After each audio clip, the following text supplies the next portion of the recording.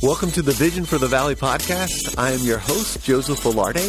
In this podcast, we will discover the gem that is the Lehigh Valley and learn from people from all walks of life. Welcome to another episode of the Vision for the Valley podcast. I'm your host, Joe Velarde. I'm so excited to have my good friend who I've known for over a decade, the Reverend, the Bishop, Hal Hopkins. He's joining us today. And one of the things that we're doing as we're in the midst of COVID-19 is we're having people who are not specifically from the Valley or in the Valley on the podcast to help us with discerning how to lead in the midst of COVID-19, as well as for you to hear people who've influenced me deeply and have impacted my vision for the Valley. And then the last reason is because there's so many questions I have about life and leadership. And I want to ask those questions to people that I trust and admire, and Hal's one of those guys. And so I thought it'd be fun for you to be in on those conversations. And so just to hit the record button and to allow you to hear some of those things that I'm learning. And as I'm leaning into conversations about life and leadership. And Hal is from West Philadelphia, born and raised on the playground. He spent most of his days. But Hal, welcome to the podcast, man. Tell us a little bit about yourself and what it is that you're involved in. Thank you, Pastor Joe. Yes, it is true. I'm from Philadelphia and West Philadelphia more specifically. Grew up a little tiny street there and just played in the streets like many of us did in Philadelphia. Went to school just a few blocks away from home, walked to school, and midway through my elementary years, I was part of desegregation. I didn't understand it as desegregation then. All I knew is they had transferred us from our local school in Philadelphia and transferred us to South Philadelphia to do my 4th, 5th, and 6th grades in a strong Italian neighborhood. And started, I guess, beginning to learn some things about race and the issues of race while taking that journey. Yeah, so tell us a little bit about that, Hal, like as far as, desegregation, what that was like to be a part of that, and what were some of the things you learned even on the front end of, just as a young boy at that point in time? Sure. It was never explained to us why we were being transferred. You leave it up to your own guesses, whatever you wanted to think about it. All we knew is that the next year we were going to take a bus. That bus was going to take us to this new school. And by the way, that was a 45-minute ride one direction. Wow. To get to this new school. And there were, I guess, 2, maybe 3 bus loads of kids from various parts of Philadelphia. One was my school, and at least one other school I'm aware of in West Philly that bused students into this predominantly, again, Italian community elementary school. And that's when I began to learn some things about race. Like I didn't really understand the occasions when we were on the bus and we had neighborhood kids throwing eggs at our bus. I didn't quite get all of that. I didn't understand it. Nobody ever explained it. I look back on it now and understand it a bit better. But I guess those were really some of my earliest, at least, impressions about the issues of race in America. Yeah. So how did that impact you, Hal? Like as you think back and as you were journeying through, how has that impacted your life and your story? Well, again, at the time, there was no explanation. I only understood that obviously these people didn't care much for us. It looked like they didn't want us in the neighborhood because, everyone on my bus was African American. So, we knew we were not at home. We knew this was not our community. And these people didn't give us a real welcome into the school. At least that's kind of how I'm interpreting it. Again, without explanation, what does a kid in fourth grade interpret this to mean? People don't want us there. And I guess that left something of an indelible impression. Yeah. And now, again, as I look back on that and many, many, many other experiences since then, it reminds me over and over again that I'm an African-American man in a nation that is not very receptive to, or kind to, maybe is a better way to say it, is not always kind to African-Americans. Yeah. Well, Hal, as we're going to jump into more of that conversation, and I just want to acknowledge, man, I'm so sorry. And I know we've talked about this at great lengths together, you and I. But man, I'm sorry that you had those experiences, and yet I'm grateful for how you've allowed them to really lean in to what God's called you to. Because one of the things that is true about Hal, we're going to talk about a couple of different things. We're going to talk about leadership. We're going to talk about that in the context of leadership, both in raising up and developing and seeing other leaders come from your leading them.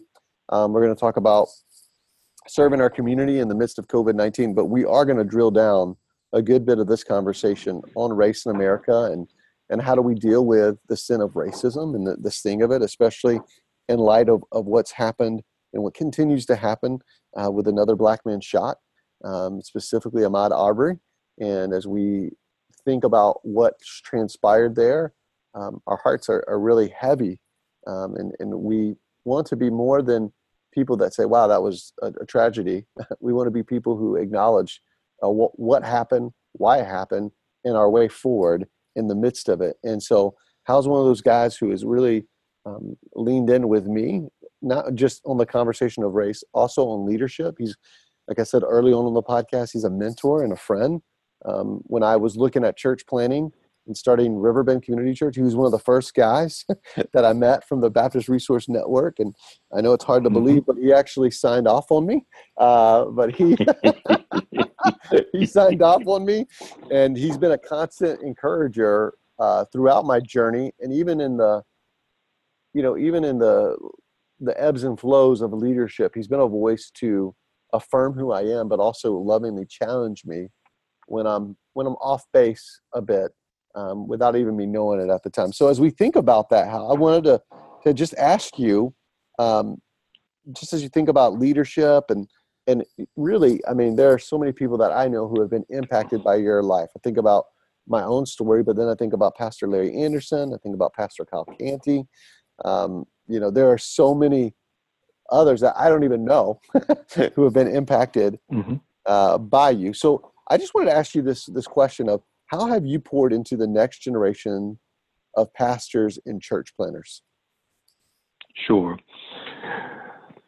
Well, I learned in my first pastorate, which seems like a lifetime ago now, I learned very early on from a mentor of mine that one of the most important things that I could do as a pastor was to specifically mentor men.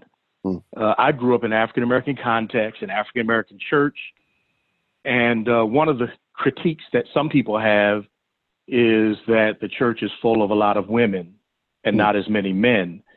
And this particular pastor that was mentoring me had a strong men's ministry. Yeah. And generally his church was 50% men or 50% male, 50% female. And those are pretty good numbers for the African-American church. Most churches don't come close to those numbers in terms of demographics, gender demographics. So I listened to him, and I made it a part of my ministry early on to start very deliberately discipling men in my church. And I guess it spilled over as I gained influence among peers. And we talk about ministry and what I might recommend or what I was doing or what I felt like was important and maybe even at some level successful. And I would remind them of the responsibility that we needed to disciple men. We needed to do it deliberately. That wasn't going to happen by osmosis. It wasn't going to happen unless we had a strategy for it. And so I've, as long as I can remember in ministry, encouraged people, as I've had the opportunity, to be very deliberate about having some kind of deliberate discipleship ministry to reach and to develop men in their churches. Yeah, so that's kind of where it started. Yeah, and you had your first pastorate back in 2000, isn't that right?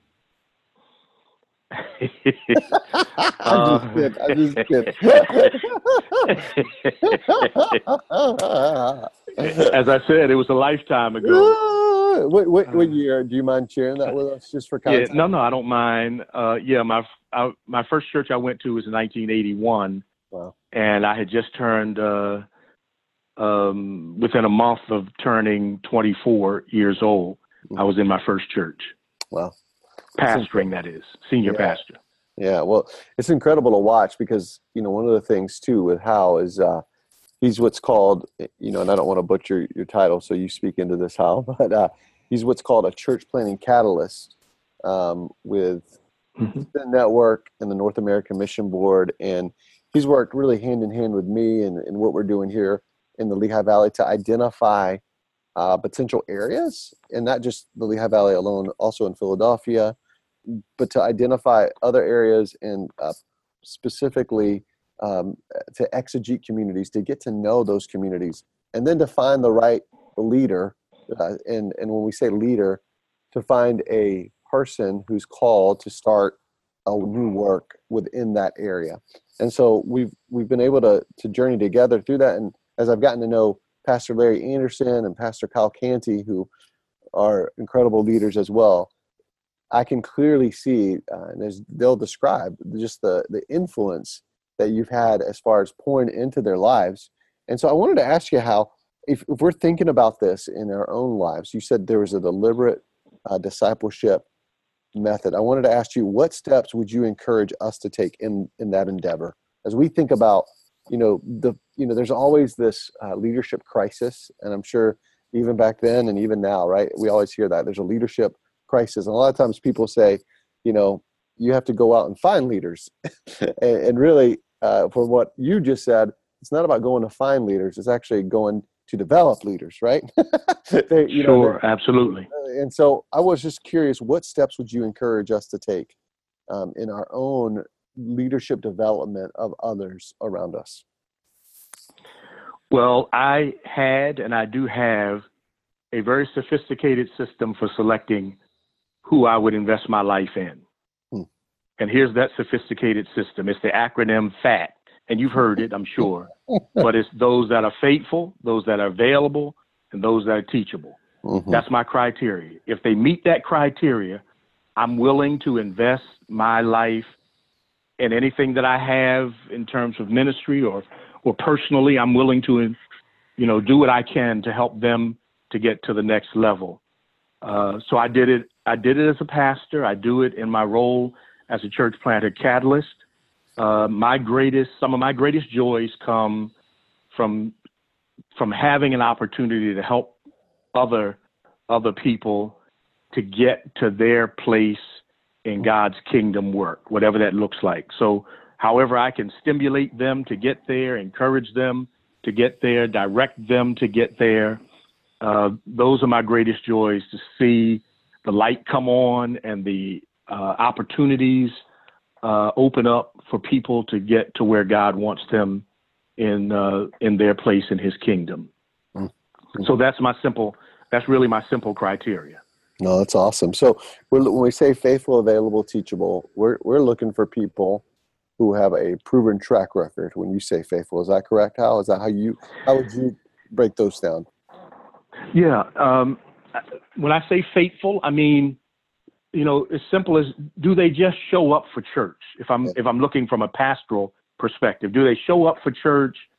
Do I see them showing up for, small group or Bible studies or wherever it is they're supposed to be in ministry? The basic things, are they there? Can I can I depend on the fact that they're going to show up? So when you give an assignment, as simple as the assignment might be, do they take care of it? And I usually try very simple assignments that people can do to test their faithfulness early on. It doesn't have to be a big thing. Something very simple. Can you show up next Sunday and help with stacking the chairs, getting the chairs ready for our worship time or setup, or can you lend a hand with the audiovisual ministry, whatever it looks like? And I want to see, do they show up? Do they do that? Can you show up to help our team around the church who cleans up? Can you come and clean up, twice a month to help that team? So faithful to do the small things, because the scripture tells us in no uncertain terms, the ones that are faithful in least are faithful in much. And of course, the converse is true. If they're not faithful in the small things, they won't be faithful with the bigger things. And I don't want somebody I have to chase behind and try to get them to do. I want somebody who's willing to be faithful. You can't teach faithfulness. They have to be that. So available means just that. They're available. Some people are too busy to be discipled. They've got too much going on. They've already got their calendar full. They're not willing to make adjustments for it. And so they're doing life the way they want to do life. If they're going to be discipled, they've got to make themselves available. When Jesus called his disciples, he challenged them to come and follow me. So they had to make a choice about their own priorities, about their own decisions. And they had to decide, am I willing to go and follow Jesus? Am I willing to interrupt my schedule to do that? Am I willing to leave my my responsibility as a fisherman and come and follow Jesus? So if people are not willing to do that and make themselves available, you can't disciple them. And then teachable. If you can't teach them anything, if they know everything, if they're already there and they're not going to hear very much of what you say. And I'm the kind of guy who I may see a need in someone's life, but I don't always speak into that, because the teacher doesn't really need to show up until the student is ready to learn. So if that student is not ready to learn, if he's not teachable, I'm wasting my energy, my time, and my effort to try to redirect them towards something else, or to try to make some kind of deposit into their lives. So I wait. They've got to model something. They've got to demonstrate something that says they're teachable, something that says my ears are open, something that communicates to me as a shepherd that they're interested and open to somebody speaking into their situation. It's like the guy who's drowning. He's not ready to listen until he's gone down for the third time and he's just about out of breath and has no other option. It's at that point that you can put your arm out and say, here, let me grab you and pull you back into shore. But as long as he's still fighting and struggling and thinks he's going to get it, thinks he's going to make it happen on his own, he's not very teachable. So good, man. So let me ask you, as you think about once your complex system, as you call it, faithful, sophisticated system, faithful, available, teachable. What do you specifically try to do with them, as far as do you have a curriculum you use? Do you try to do more life on life? Do you do a mixture? How do you go about that? And what would you encourage as we try to figure out, hey, here's some things that you could tangibly do with someone you're trying to disciple? Sure. And my quick answer to your question would be all of the above that you've mentioned. Okay. I have some curriculum that I've used over the years. I've used different curricula in different contexts where I've been. My first pastorate, for example, my mentor that recommended discipling men was also an African-American pastor in the city in West Philadelphia. And he had actually written a curriculum on discipling Black men. So it was very specifically designed to reach those in the urban context, African-American men, and it was based on David's mighty men. That's awesome. It was great curriculum to help us to, try to help our men to be strong, to build them up, to have courage, to remind them they had a fight ahead. In the case of David's mighty men, their job was to make him king. And the curriculum was really based on making Jesus king in our lives and in our communities, et cetera. So I used that very early on, but I've used material from a number of sources that are out there, old Navigator material, Crew or Campus Crusade, old material. I've used that. But I don't think it's as much a curriculum as it is a concept. And if you remember I believe it's Mark chapter 3, when Jesus called his disciples, it says, and he called them that they might be with him. So much of what we need other people to get is better caught than taught. Now, that idea is frightening because you're inviting people to watch what you do, and you're putting yourself out there as a model, a flawed model, no doubt. But if a man is not prepared to say, follow me as I follow Christ, he's not prepared to be a leader. Now, again, that's a frightening thought, that you're inviting people to watch you and learn from you. And also that means to at some level critique you and what you're doing. But that's a part of the transparency of ministry, is that if you really want people to be genuine in their faith, you've got to be genuine about yours as well and be willing to let people in. So I really believe it's more about relationship than it is about finding the right book or the right curriculum to use in order to accomplish the task of discipleship. Well, and I think you're right on too about just the value of, I have a good friend named Ed Hanna. He works for, I know you mentioned Crew, for Lehigh Valley Crew, and he talks about we're meant to be filled up to spill out, and when we're with Jesus, we're meant to be continually being filled up by him and then spilling out, in the life of others. And I think even to add to that dynamic, so they're going to follow us as we follow Jesus, but then eventually they're going to say to somebody else, follow me as I follow Jesus. Absolutely. So really the goal is this multiplication effect, and really to help people to understand, hey, at the end of this, we'll always be friends, we'll always be family, but eventually you're going to do this for others, what I've done for you. And then you're going to ask them to do the people that they're going to have follow them as they follow Jesus. You're going to ask them to follow. Absolutely. To say, hey, you need to invite others to follow you as you're following Jesus. And you see this multiplication effect really take root and take shape as we do that. And I think a lot of times, I think we overly complicate it, but I think the reason we overly complicate it is because I think we get a little overwhelmed by the proposition of it, right? It's the sharing of our lives, the time investment, whether it's the person being discipled or the discipler. I think all of that is fair game, but I think not to lose sight of the end goal. The end goal is to see a multiplication movement to build up God's kingdom, and to really make much of Jesus. And I think about what you have done with so many, and I've benefited from that as well. And I think of even the fact that others now are doing that exact same thing. You can't manufacture that. That's kingdom fruit. That's right. That's right. The authenticity of sharing our lives with other people.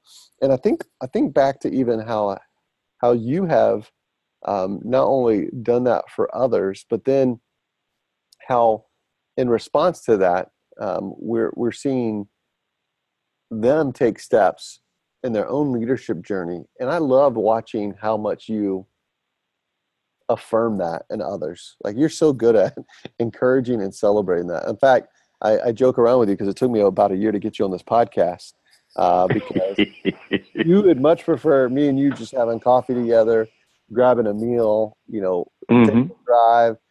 You much rather support me in a very personal, relational way in that context versus Right. necessarily being behind a microphone, so to speak, and having your thoughts like broadcast like that. But I think that really speaks even to your heart to be a servant leader and to serve like Jesus. And so as we think about that idea of discipleship, one of the things that I think can be misunderstood is how in our discipleship journey and process that we can talk about the basics of our faith and our doctrine and belief systems and even things like evangelism and fellowship and spiritual gifts, and you can go through a list of things, right? But oftentimes the thing that isn't mentioned as part of discipleship, and I think we're slowly starting to see more people talk about it, is three areas. One is really this emotional health and this mental health component, but the other Mm-hmm. part Mm-hmm. is this justice area. That sometimes Right. when we talk about the area of justice, people tend to say, hey, this is really about a political agenda, which when they say that, they're really speaking of earthly politics, not kingdom politics, the kingdom of God Mm-hmm. politics. Mm-hmm. So my Right. question for you, and we can go back and forth on this, is, how does justice fit in the kingdom of God, and what is our part to play in the midst of that? How? Well, I think one of the things that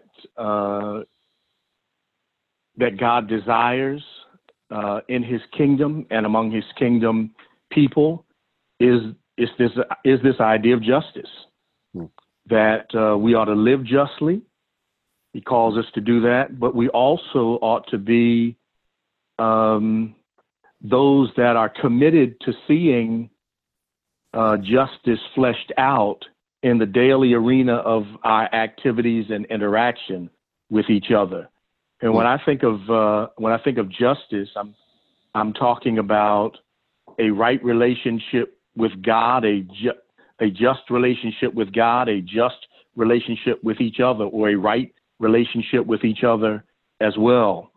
Recognizing that all of us are created in the image of God, and so when you talk about issues of justice, then that means that there should be no difference in how we treat people. And I'm talking really on the macro level first.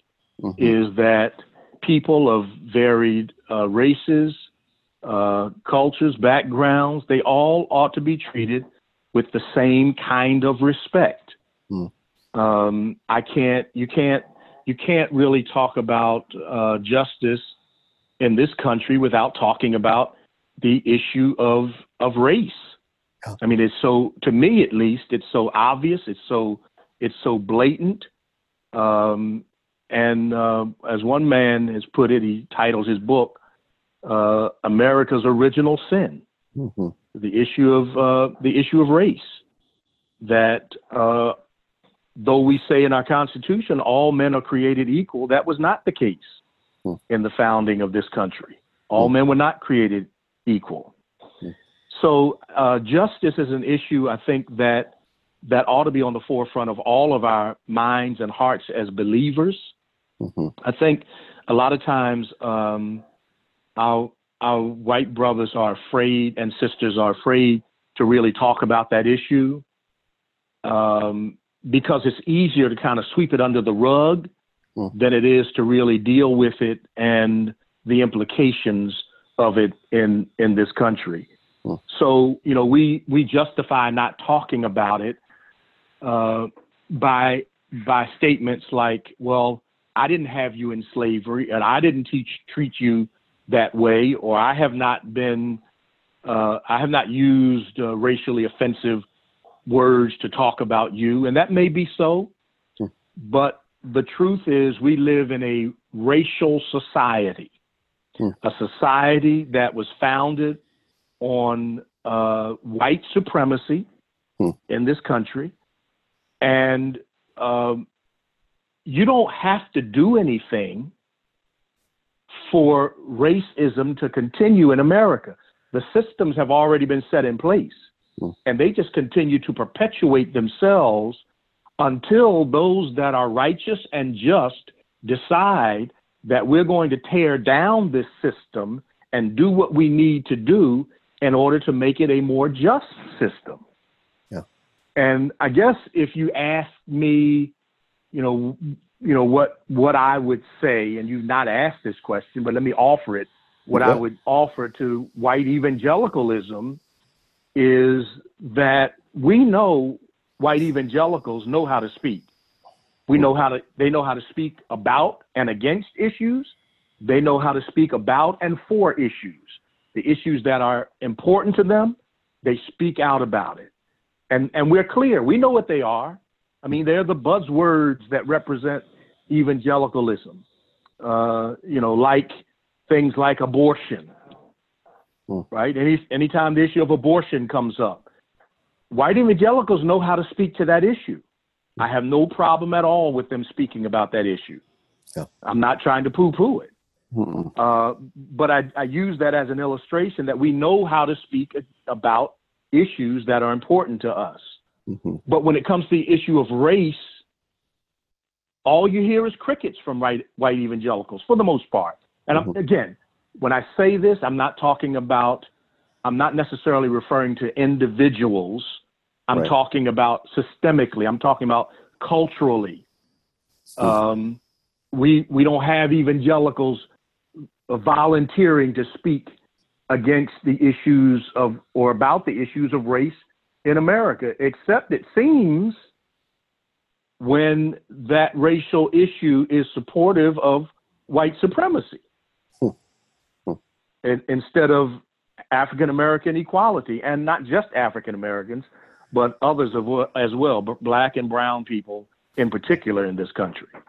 Yeah, and I was going to say too, when you think about the Constitution, where it says, all men are created equal, I think we would say scripturally, all men are created equal. They are endowed with being an image bearer of God, right? We would call that absolutely.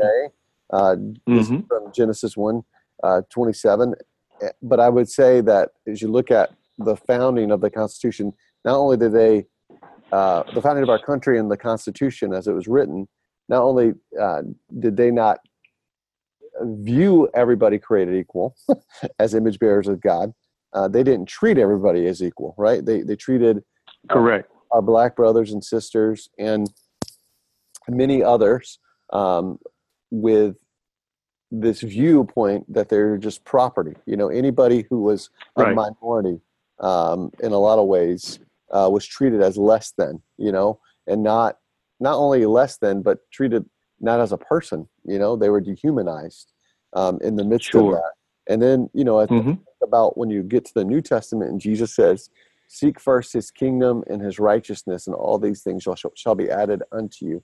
It really gets to what Hal was talking about, that there's this righteousness that we have through Jesus, through what he has done for us. This gives us a right standing with God. But then as we have this right standing with God, we want to live rightly with one another. And then we want to see his righteous ways unleashed on the earth. So whenever there's brokenness, our goal as we are in partnership with Jesus is to see those things brought to light and see restoration take place. But you can't have restoration without an acknowledgement that there's brokenness. And I think about what you said about some of the systems that are systemic systems that have been, systemic issues that are within our systems. I wanted to ask you, what are some of those systems that come to your mind that perpetuate racism in our culture? Sure. There's so many. There's some that have historically have happened. For example, we look across America and we wonder why is America so divided in terms of housing, for example. Well, it's not that black people have chosen to live in one community as opposed to living in another community. It's that the ghettos, if you will, that have been created in America didn't happen by accident. They were created by housing policy that was initiated and perpetuated by our government. Things such as redlining, where if a black man or black family tried to move in a particular neighborhood, they would not make loans available for them to move in those communities. So as a result, African Americans had to move or buy property if they could afford to buy property in communities on the other side of the tracks, so to speak. That's a nomenclature that we use, but it really does represent what much of life is like in America. There's one group that's on one side of the tracks and the other group lives on the other side of the tracks, so to speak. So there have been housing policies for making mortgages available or not making mortgages available to black people in certain communities. For example, when people were coming home from the Second World War, the government made loans available to the GIs that were white. And we see these communities that developed across America, like not far from where I live. You've got the community, for example, of Levittown. It was named after a Mr. Levitt who developed these small homes, 3-bedroom, 2-bath kind of homes in these communities. And they were really developed for the GIs as they were coming home, so they would have places to live. And then they would give low interest loans to these soldiers and their families to buy these homes. Well, black people, when they came home from the same war, were not able to get mortgages to move into these communities like Levittown, just in northeast of Philadelphia, and what we now call Willingboro in New Jersey. And they also had them up in New York. But these were large communities developed. And listen, you can, there was so much racism involved in that. I've looked at, for example, and you can just Google it on, or go to like YouTube and look up Levittown. And they'll have people, and you'll hear the racism when an African-American attempts, or an African-American finally gets an opportunity to move in one of those communities, and the racial hatred from those who are already there, who don't want them around.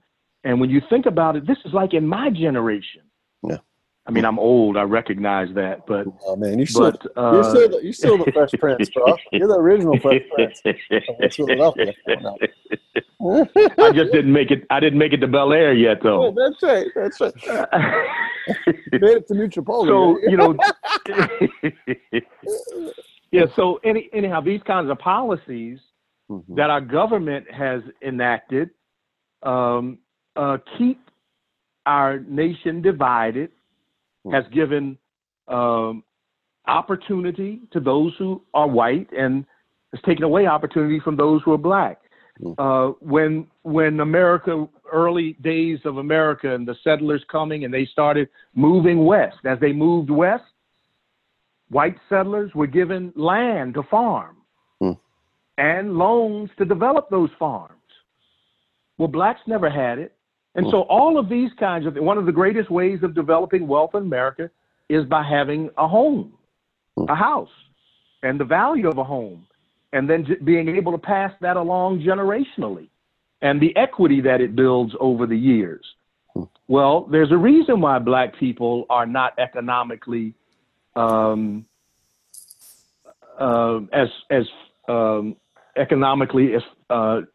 developed as most of white America is, on averages, that is these policies don't allow African Americans to take advantage of the opportunities that are available to the broader community.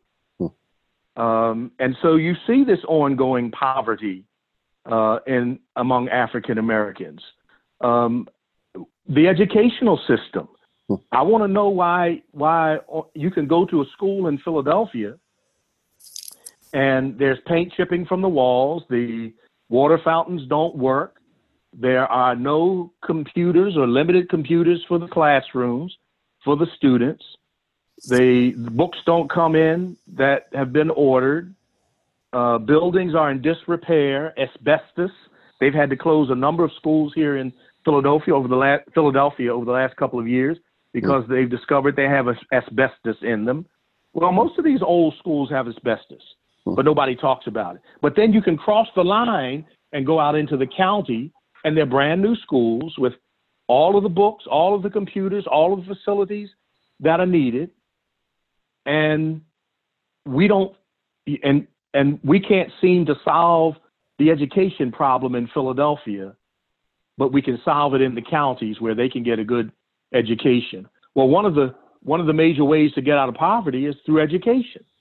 And if you start off with a lack of education, when can you ever get caught up? If you miss the foundation years of your education, when are you ever going to get caught up later on? It's extremely difficult. And so you're starting off behind the eight ball, as it were. So these are systems that, unless we're willing to buck the system and change it, are going to continue to perpetuate Black ghettos, poverty, and a generation and generations of people that are not going to be able to compete in the open market in this country. And we like it that way, evidently, because we do nothing to change it. Yeah, you've said to me too about, with the school system specifically in Philadelphia, in our conversation, and I want you to speak on this system too, about how there's a pipeline from the school system to the prison system. Can you articulate that a little bit for our listeners?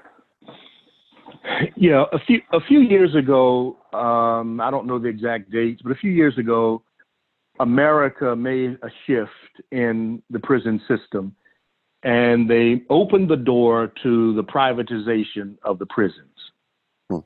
And so basically it's prison for profit. So how do you determine how many prisons you need? Well, and I believe it's Michelle Alexander in her book about the new Jim Crow. She talks about this prison pipeline in our educational system, where they can predict by the age, by the grade, by the fourth grade, they can predict how many prisons they're going to need. Because from first to third grade, you learn to read. From the fourth grade on, you read to learn. So if by third grade you can't read, your opportunities for learning are greatly diminished. And so they look at those statistics and they say, okay, how many are not reading by the fourth grade? Whatever the percentages are, they're going to go from not reading to ultimately they're going to end up in prison for large degree because of lack of education. And lack of education means you lack the opportunities to provide for yourself and for your family. And with those limited opportunities, what do? You turn to the criminal system. You steal to eat. You steal to provide for your family. You see no hope for getting out of your economic situation. And so you do what you have to do to survive. And so, we want to wonder why would these people do these things? Well, if you lack opportunity, if you have no hope, if you can't see your way out of this condition, what do you have to lose in taking on a life of crime? So if we're not willing to do something about education, we're ultimately not going to do anything about poverty in this country. Yeah. And I don't know, I just found it really insightful what you were sharing, just in the broad scope of, these systems that perpetuate a lot of the things that we see with poverty, the criminalization of Black men and women, this cycle that we often talk about, right? You hear those terms thrown around, but a lot of times you don't understand why some of those things exist. And then I think also there's a narrative that can start being formed that it's only like, it's only African Americans that live this type of way. But really, when you look at the statistics, there are a lot of Anglos, white men and women who are in prison, in poverty, and all these things. And so what can happen is we can even, in the midst of addressing those systems and being honest about them, we can even lose sight of the fact that we can form narratives that may not be fully well-rounded. And I love how you've done such a great job of saying, hey, this is what's going on here. But then we talked about even this other part of it where there's like the middle class of Black and Black men and women, throughout our country as well. And a lot of times we lose sight of, in the midst of all that is not, there's this other pocket of people, and we start to again form a narrative around, hey, only the poor people in the communities are those who are Black, right? And the only those who are middle class or upper middle class are the white, right? And it's like, no, wait a minute, like that's not totally true, because as I'm talking to Hal, and we're talking about the people he's invested in and poured into in my relationship with him, we know that these issues exist no matter what your race is. I think that the biggest problem, though, and what Hal was getting at, is there's a lot of systemic issues that if we're not careful, we'll try to address the fruit without getting to the root. And you're going to hear me say that throughout this podcast a lot, is that we got to get to the root of what's going on, and in order to change the fruit. So as we think about that, Hal, and I hope that what I was saying made sense as far as just really being careful. We're not, not that you were doing this, but I think sometimes, every time we hear about Black America, we we paint them in such broad brushes, and we don't talk about the whole, like they're a little, it's a little, again, narrow-minded and short-sighted. And yet there are these issues of the system. So as we think about that, I wanted to ask you, how would you like to see the church lead the charge in compassion-based ministry and racial reconciliation? Yeah, let me just before I answer that question, let me just make a comment on what you just said. Yeah. America does have a race issue, but America also has a class issue. Yeah. Where it's poor people are forgotten people in this country, which is contrary to what Scripture says. We ought to be caring for the poor, right? And yet we treat them very often as second-class citizens. And poor doesn't mean Black. Right, that's right. Poor is those who are economically disadvantaged, and they include people across the spectrum in this country. There are poor Blacks, there are poor whites, there are poor Hispanics, and we could say the reverse. But I think there is this painting of the culture where the culture paints African Americans in a particular light. Yeah. And very often, more often than not, it's a negative light. When we think about urban, we think about, people conjure up this idea of Black, but Black is only a part of urban life. Urban life, part of the density that happens among urbanites is there are all kinds of people gathered in urban centers across America. It's not one race or one people group that's there. It's the conglomerate of races that gather there. So, I think that painting with that broad brush, right, leads to things like people wanting to talk about, for example, you bring the issue of race up, and then somebody wants to bring up the issue of, well, what about Black on Black crime? Well, wait a minute. Where even did the phrase Black on Black crime come from? Nobody ever talked about white on white crime. It was just crime. Now, if a Black man kills another Black man, or if a Black man does something to a Black person, we've now categorized it as Black on Black crime. Well, if you want to do that, then let's talk about white on white crime. The reason there's Black on Black crime is because there's white on white crime, and people want to know, When are you going to solve that issue of black on black crime? And my response would be as soon as you solve the issue of white on white crime, right? Yeah. The reason there's crime, African Americans against African Americans, is because most crime occurs in the communities where the people who are committing those crimes live. And those communities are typically divided by race. So black people commit crimes against black people. White people commit crimes against white people. Hispanic people commit crimes against Hispanics because we live in close proximity to each other generally. Yeah. So that's where you get that from. But we've labeled it as if like black on black crime is worse than everybody else's crime. Mm-hmm. But it exists in all of our cultures where there's crime. So I just wanted to point that out because I do think it's worth underscoring what you were talking about. Well, because I think what can happen too, though, is right. Like then not only do we have this unconscious bias within us, right? So we don't even know it's there, but there are reasons, even like the whole thing that happened in Brunswick, Georgia, with Ahmaud Arbery.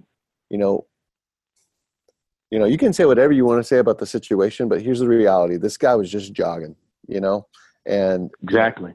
He's a black man, and he's already assumed to be guilty of something just for jogging in the neighborhood, and there's again a bias in a narrative that's formulating in the midst of the minds of people. And I think the other side of that is then we limit what black men and women and other minorities can do, right? So if we think in our mind they're only like poor and criminal or, criminals, then that limits in our minds, wait a minute, like what about the ones who are at a different place in a position without neglecting those who, are in poverty or incarcerated? We care about all those things from the justice side of things as we are kingdom of God people.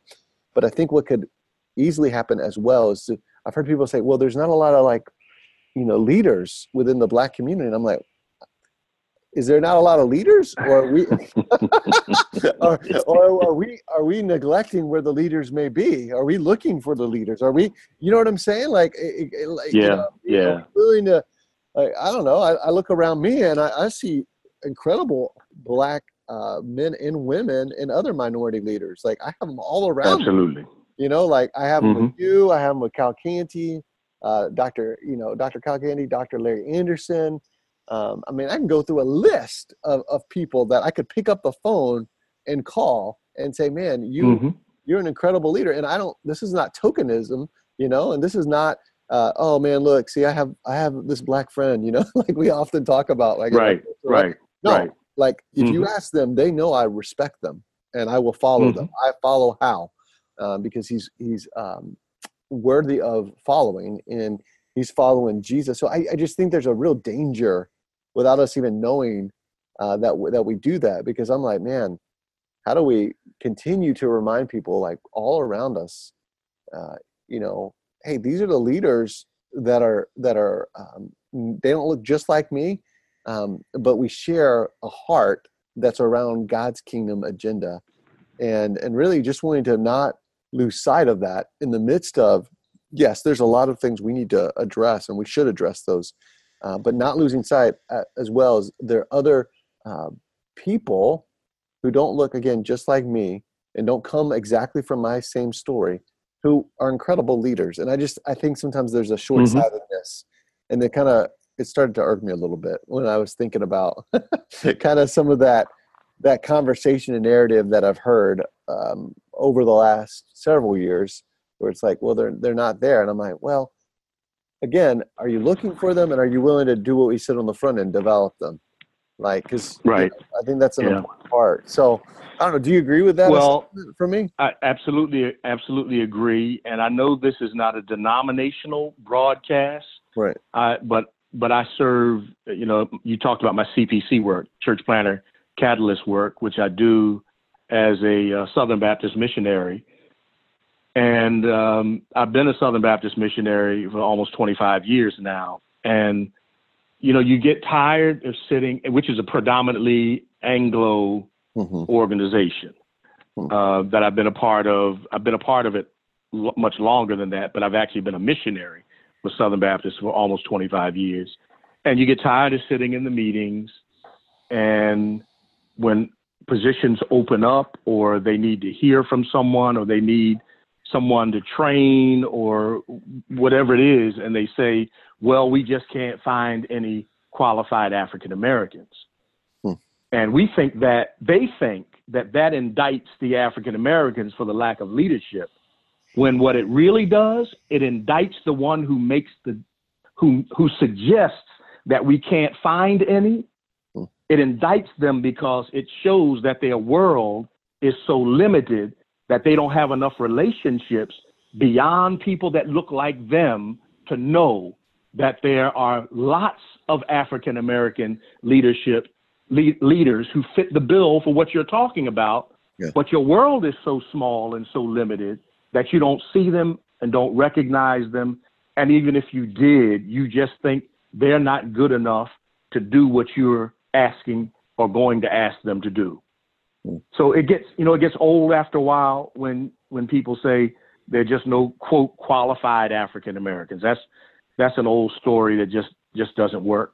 Well, and I think, and it's unfortunate. Well, and I think even that was one of the most beautiful things about what's going on a local level with Pennsylvania and South Jersey Baptist Resource Network family is I have loved the proximity of people who are different than me and the representation of a lot of different races and ethnic, just the ethnic backgrounds that people are coming from, and even to watch the leadership locally, say, hey, these people, they have value, they have significance. I think about not only, we talked about Dr. Anderson and Dr. Kyle Canty, but also I think about Cliff Jenkins, and I think about you and others. And I just really, I don't disagree with what you're saying, but I'm grateful in the midst of that, how Barry Whitworth, the executive director, has said, hey, no, man, we're not gonna, we're gonna like lean into some hard conversations, and we're gonna make sure that we acknowledge that there are so many qualified people, both, right. Anglos, African Americans, other minorities, to represent absolutely this team. We should look like where we are, right? We're in Philadelphia, we're part of Pennsylvania and South Jersey, which has a lot of diversity in the midst of it. So as you think about all that, Hal, and I just wanted to ask you, how would you like to see the church lead the charge in compassion-based ministry and racial reconciliation? What would you like to see happen? Well, I think you said it earlier that if anything is going to happen in racial reconciliation, I think the church has got to first come to the place where it acknowledges that it has a problem. So there needs to be some awareness that there's a problem. There's a problem in this country. We can't ignore it. It's no longer adequate for you to say, one of my best friends is African American. That's just not. I mean, that shows the ignorance to make that kind of statement. So we've got to do more with making people aware. The fact that you mentioned Ahmaud Arbery, I can guarantee you, I could probably talk to, 10 Anglo brothers or sisters, and if I mentioned that name today, they would have no idea of who I'm talking about, nor what happened. Because a lot of mainstream media has not picked up on it. And if they have, it's not been an important enough story that people have really listened. And people don't, I think, people don't believe, they believe there's this underlying story that there they go now, they always want to talk about race as if it doesn't exist. So we've got to do much, much more bringing an awareness of racial issues to bring to bear on the majority culture. I think we've got to work harder at relationships. Yeah, because that's really where it comes from. And I mean genuine relationships, not just surface relationships. I'm talking about people that you sit down and not just have a coffee, a cup of coffee with, but people that you sit down and have in your home during those special occasions, who are really a part of your life, a part of your extended family, if you will. We've got to look at those kinds of relationships. Not just coming to the company party where they're African Americans, black people, brown people, white people, whatever. That's fine, nothing wrong with that, but that doesn't go deep enough. Yeah. And then we've got to have, I think, a commitment to do something different, where we recognize that the systems are already in place and will never change unless we determine to change them. That I'm going to be an advocate. I can't tell you, Joe, we've been walking through this last year and a half or so with some other pastors in the greater Philadelphia area and just talking about some race relations and issues. And we've been reading some books together, and Dr. Barry Whitworth has kind of led us through some of that along with Dr. Anderson. And that's been extremely beneficial and helpful, I think, to everyone who's in the group. But at some point, you've got to move beyond that to commitment. Yeah. And I'm so proud of, I was looking at Facebook over the last, week or so, here and there. And I've seen you and a couple of other brothers who are part of that group who took some initiative. I don't know that they were asked to do it, but just took some initiative because of what they understand, what they know, because of their relationships, and because, this can't just be an African-American fight, the issue of race. Yeah. It's got to be that the broader community says it's an important issue of justice, so that I'm going to add my voice to those who are crying against the injustice that goes on in this country. And so I was just so proud to see some posts where they were not ashamed of talking about the issue and adding those voices, their voice, to the other voices that are out there, and saying, we need justice for this brother. What is it that a young African-American man cannot jog through a community and not fear having his life taken from him? All he's doing is jogging through a community. But you know what? It reminds me, Pastor, that I get up every day. Every day I get up and I'm reminded, you are an African-American man in America.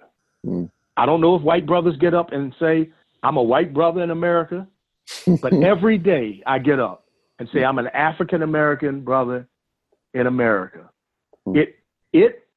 It determines some things that I do and that I don't do in my journey during that day. There's some places I don't go, or sometimes I'm very cautious because of that, but I'm aware of it. I'm constantly aware of the fact I'm African-American.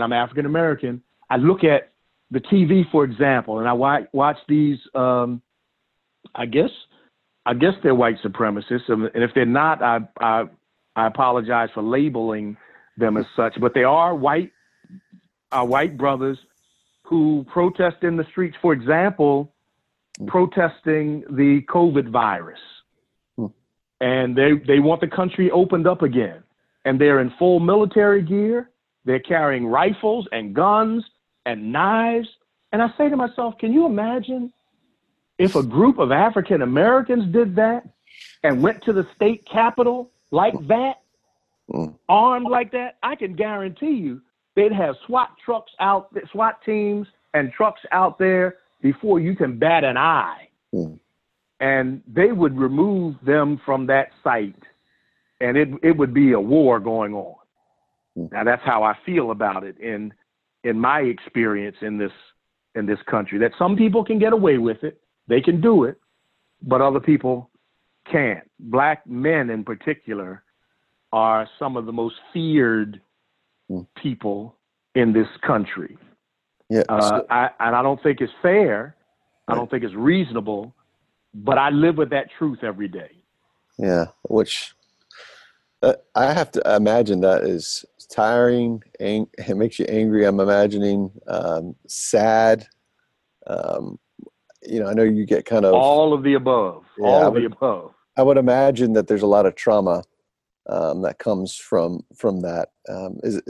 Would that be appropriate to say? Absolutely. Listen, I go into the store and I go into the Wawa, pick up a cup of coffee and a tasty cake and a bag of chips or something. You say, you want a receipt? Absolutely. And I want a bag. Because as a kid, it was drilled into us. You go to the store, you put you make sure your groceries, whatever you're buying, are in a bag and that you have a receipt, because you run the risk of somebody accusing you of stealing. So that's your ticket. That receipt's your ticket. It says, I'm okay. It's legit. I didn't steal it. And that kind of stuff is just drilled into you. I can guarantee you that the average man in America doesn't think through that. That's not his issues, but they're my issues every day. Yeah. I was going to ask you how, like, in the midst of that, like, what are some of the things that, I know you mentioned places you don't go, but what are some of the things you had to tell your children or you were told as a kid? I know you mentioned the receipt, thing from Wawa and having a bag and a receipt, what are some of the other things like that? And even, how would you encourage parents who do have African-American children, or they themselves are African-American, in the midst of that? Right. What would you say to that? Yeah, sure. I have two sons. They're grown now, but one of the things I tried to help them understand, that being a black man in America, you gotta look out for your own safety. For example, I don't know another people group that's got to teach their children, how do you respond to a police officer when he pulls you over? I can remember as a young man, I grew up in Philly during the Rizzo years. Rizzo was the mayor of Philadelphia back then. They treat him like a hero now, but African-American community feared Rizzo. He was a former police officer. He was former police chief, and then he became the mayor. And, his philosophy was law and order. And he used to brag about the fact you could stand on any corner in Philadelphia, and within 2 minutes, you will see a police officer drive by or walk by. That it was almost like a police state. And the way I grew up is every time a police officer was behind us and we're driving in the car, it was like you sit up straight, you make sure everything is in order, because we're getting ready to get stopped. And you could be in your own community where you live, and there's this fear all of a sudden. And so we had to teach our children, if you get stopped by a police officer, this is how you behave. You don't run off with the mouth. You might feel like you have rights, but you are still a black man in America. You got to keep that in mind. You keep your mouth shut. You talk to him with respect. You try to give him the answers to whatever questions he's asking, because what's important to you is that you need to get home safely. I want to see you come home. I don't want to see you come home in a body bag. You're already feared because you're black. And God forbid you have a hoodie on when he stops you. For some reason, that seems to be a symbol of blackness and engenders some kind of fear in the majority race. I don't get it all. But we've had to teach our children how to navigate through that so they can get home. So you may think that they stopped you for the wrong reason. And listen, Pastor Joe, let me tell you, even today, to this day, when a police officer pulls me over, I'm nervous. And I begin to pray. My hands go up on the wheel. I want to make sure I'm on the steering wheel. I want to make sure he can see them. Can I have your driver's license and your registration, sir? Yes, sir. Listen, I need to go in my glove box to pull it out. Is that okay? Right? I'm not making any moves to reach for it. Right? Because he'll shoot and ask questions later. Mm-hmm. I need to go in my back pocket to get my wallet out. Is that okay? So I'm asking to make sure that what I'm about to do, you're keenly aware of what I'm after. So there are no mistakes about it. Okay? So those are the kind of things that we've got to teach our children to do if we want them to come home. I don't want the story in the newspaper to say I thought he was reaching for a gun. I don't want that to be the story. So I'm getting permission all the way along this whole process. Yes, sir. What else do you need from me? You were speeding 5 miles over, whatever. I know they say don't admit to anything. I get all that. I'd rather get a ticket than a bullet. So if I need to admit I did it, okay, I can maybe try to fight it in court if I need to. But the main thing is I want to get out of here. I'm on the highway. I'm by myself. There's nobody here but two of us, and it's his word against mine. And guess who wins? That's it. Well, I wanted to ask you how, because first of all, I'm sorry, man. It's hard, man. You don't need to be sorry. All of us have our issues we have to wrestle with and deal with in this world. And but I wanted that's one of the things. Yeah, but I just but I get it. I appreciate that. I think I'm sorry in the sense of just the stronghold of racism in our culture, and that sin, and just like, Lord, have mercy on us. Help, we need your mercy and grace and truth to break that down, and that can only happen, when we come under his name and authority, right? And we do it together. Yeah. So as you think about all those feelings, how would you encourage parents how have you been able to manage your fear in your anger and your sadness around this issue? And when I say manage it, I really am speaking to the fact that it's not to ignore that it's there, but really, it could easily overtake you, and that doesn't mean you don't take what's happening serious. I'm just curious from your perspective, how have you been able to do that? Well, you really do, at least for me, you really do have to trust the Lord, that ultimately he's a just Savior and that he'll ultimately deal with it. And I make a commitment that I've got to watch over my own soul. And I can't let that make me bitter and angry at people.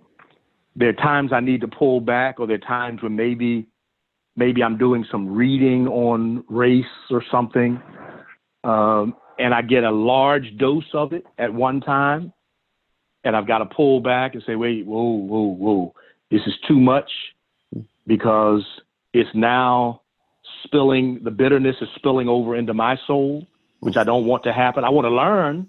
Yeah. I want to understand better. I want to get the facts. Right. But sometimes if you get too much at one time, the heart can't take it. And so I have to back away and ask the Lord to cleanse me and refresh me and remind me that we're talking about systemic issues. And, I work in a predominantly Anglo-white organization. I pastor a predominantly white church, and I don't want my disappointment or my moment of anger to spill over at people in a way that is unproductive and certainly unhealthy, and maybe even sinful if I'm not careful. So I've got to constantly be renewing my mind so that my soul remains anchored in the Lord and his goodness and his grace, and remind myself often that we don't live in a perfect society. That's just one of the, race is one of the, big issues that we deal with in this country. Is certainly not the only one. And, I don't want to dislike people. Yeah. And I don't want to be angry at people because they're different from me, because I've got to remind myself that they're created in the image of God, just like I am. They may look different than I look. They may have grown up in a different context than I grew up, but they're made in the image of God. They're God's children. They deserve to be honored and respected as such. The very thing that I'm hoping that people will give me, I've got to be willing to give to them as well, and not waiting for them to give it to me. Give it to them by grace, even though they may or may not deserve it. I want to give them what Jesus calls me to give to them. He's got to deal with a lot of the other things. He's got to deal with that. I can't change a man's heart. I can present him with issues. I can present him with the word. I can try to love him, but I can't change his heart. The Spirit of God has got to do that.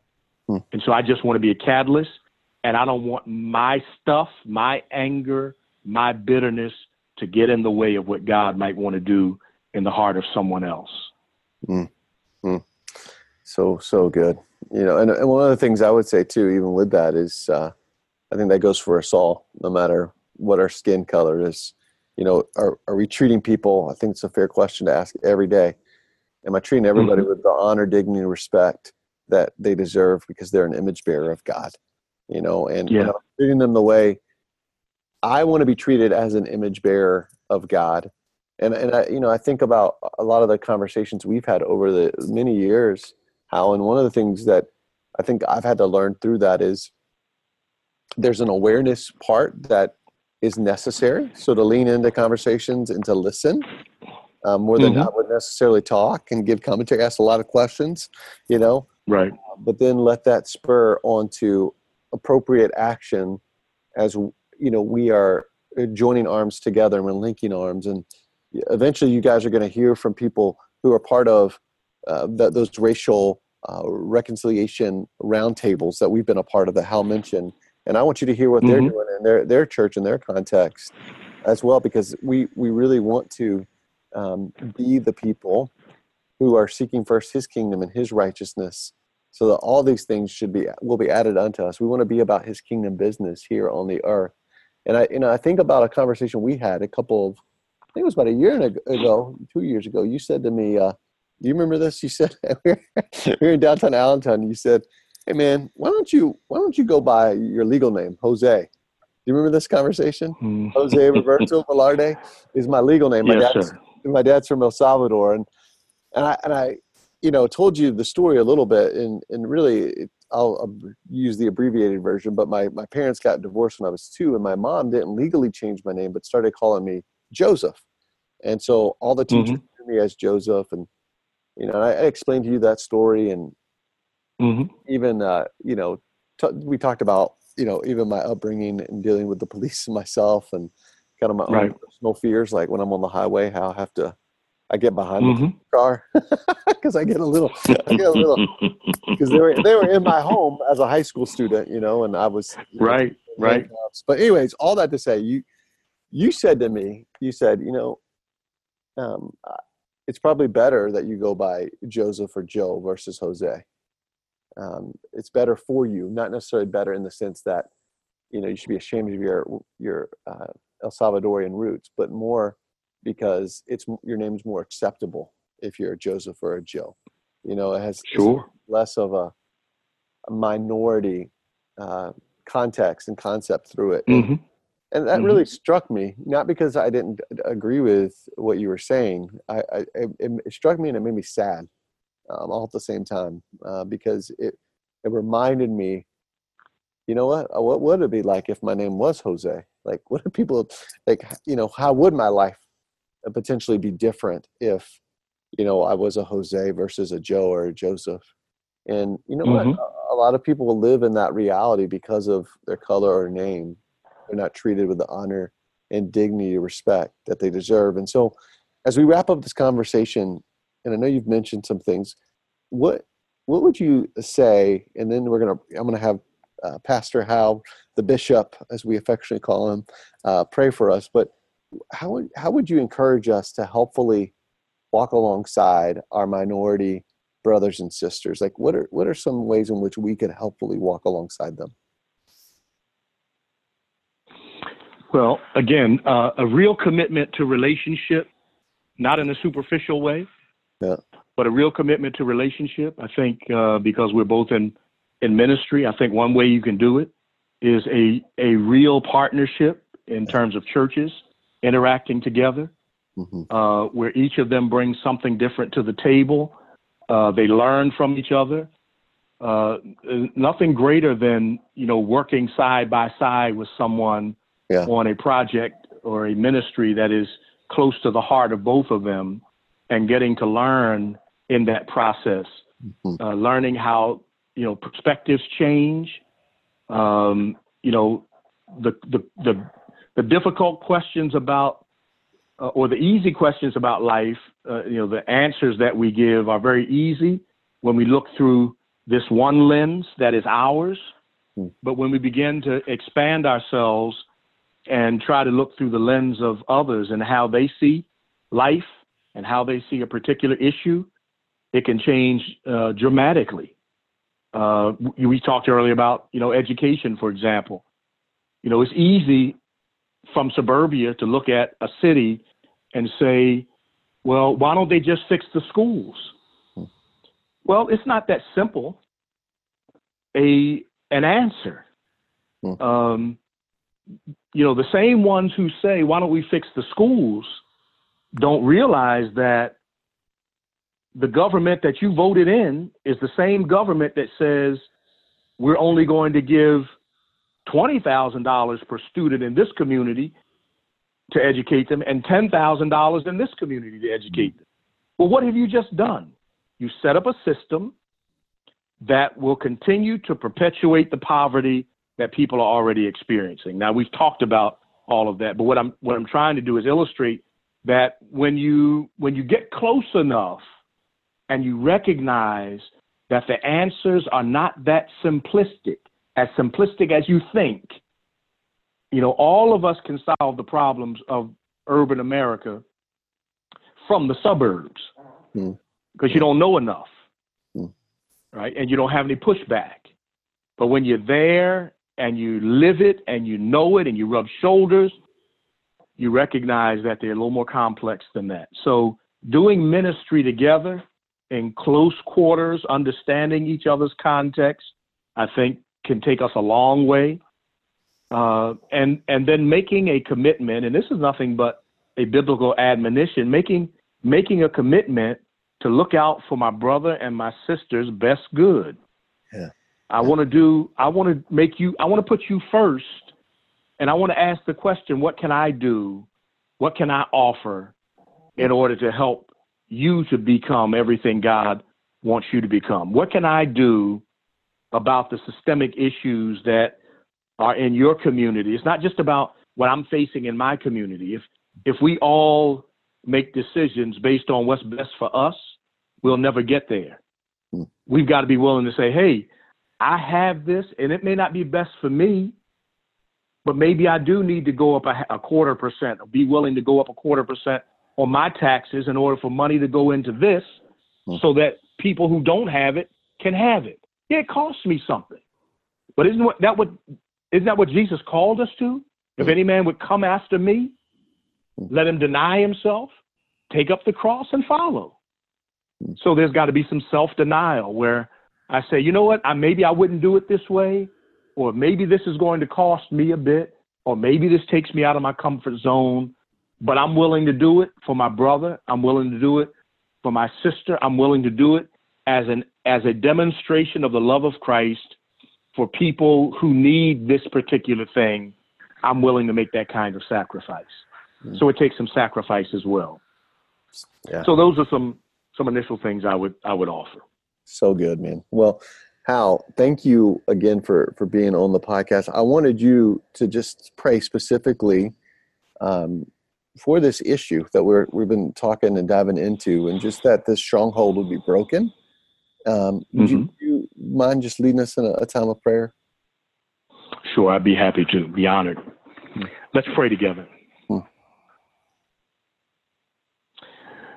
Our Father, you are the sovereign ruler of heaven and earth, and you do what pleases you in the affairs of men.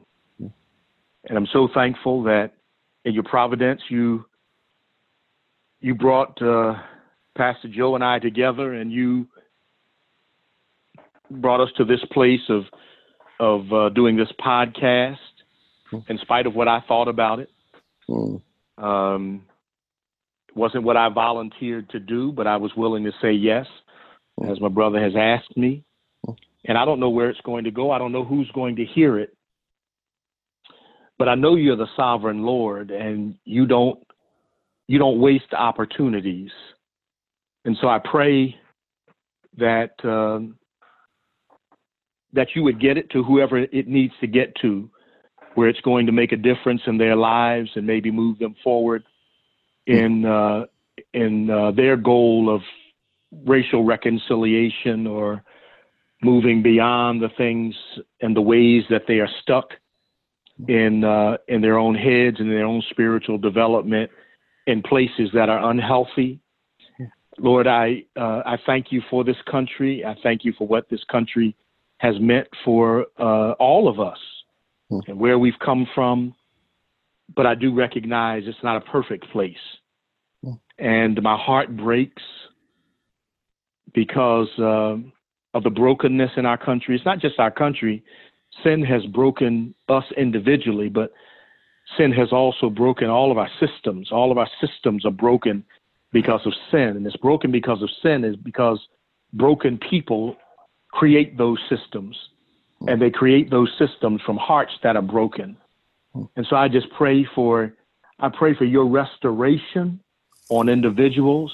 I pray for your restoration on our systems that are so broken that keep people impoverished, that keep people on the outside, that prohibit people from moving to the next level, from interacting with each other in love and with grace.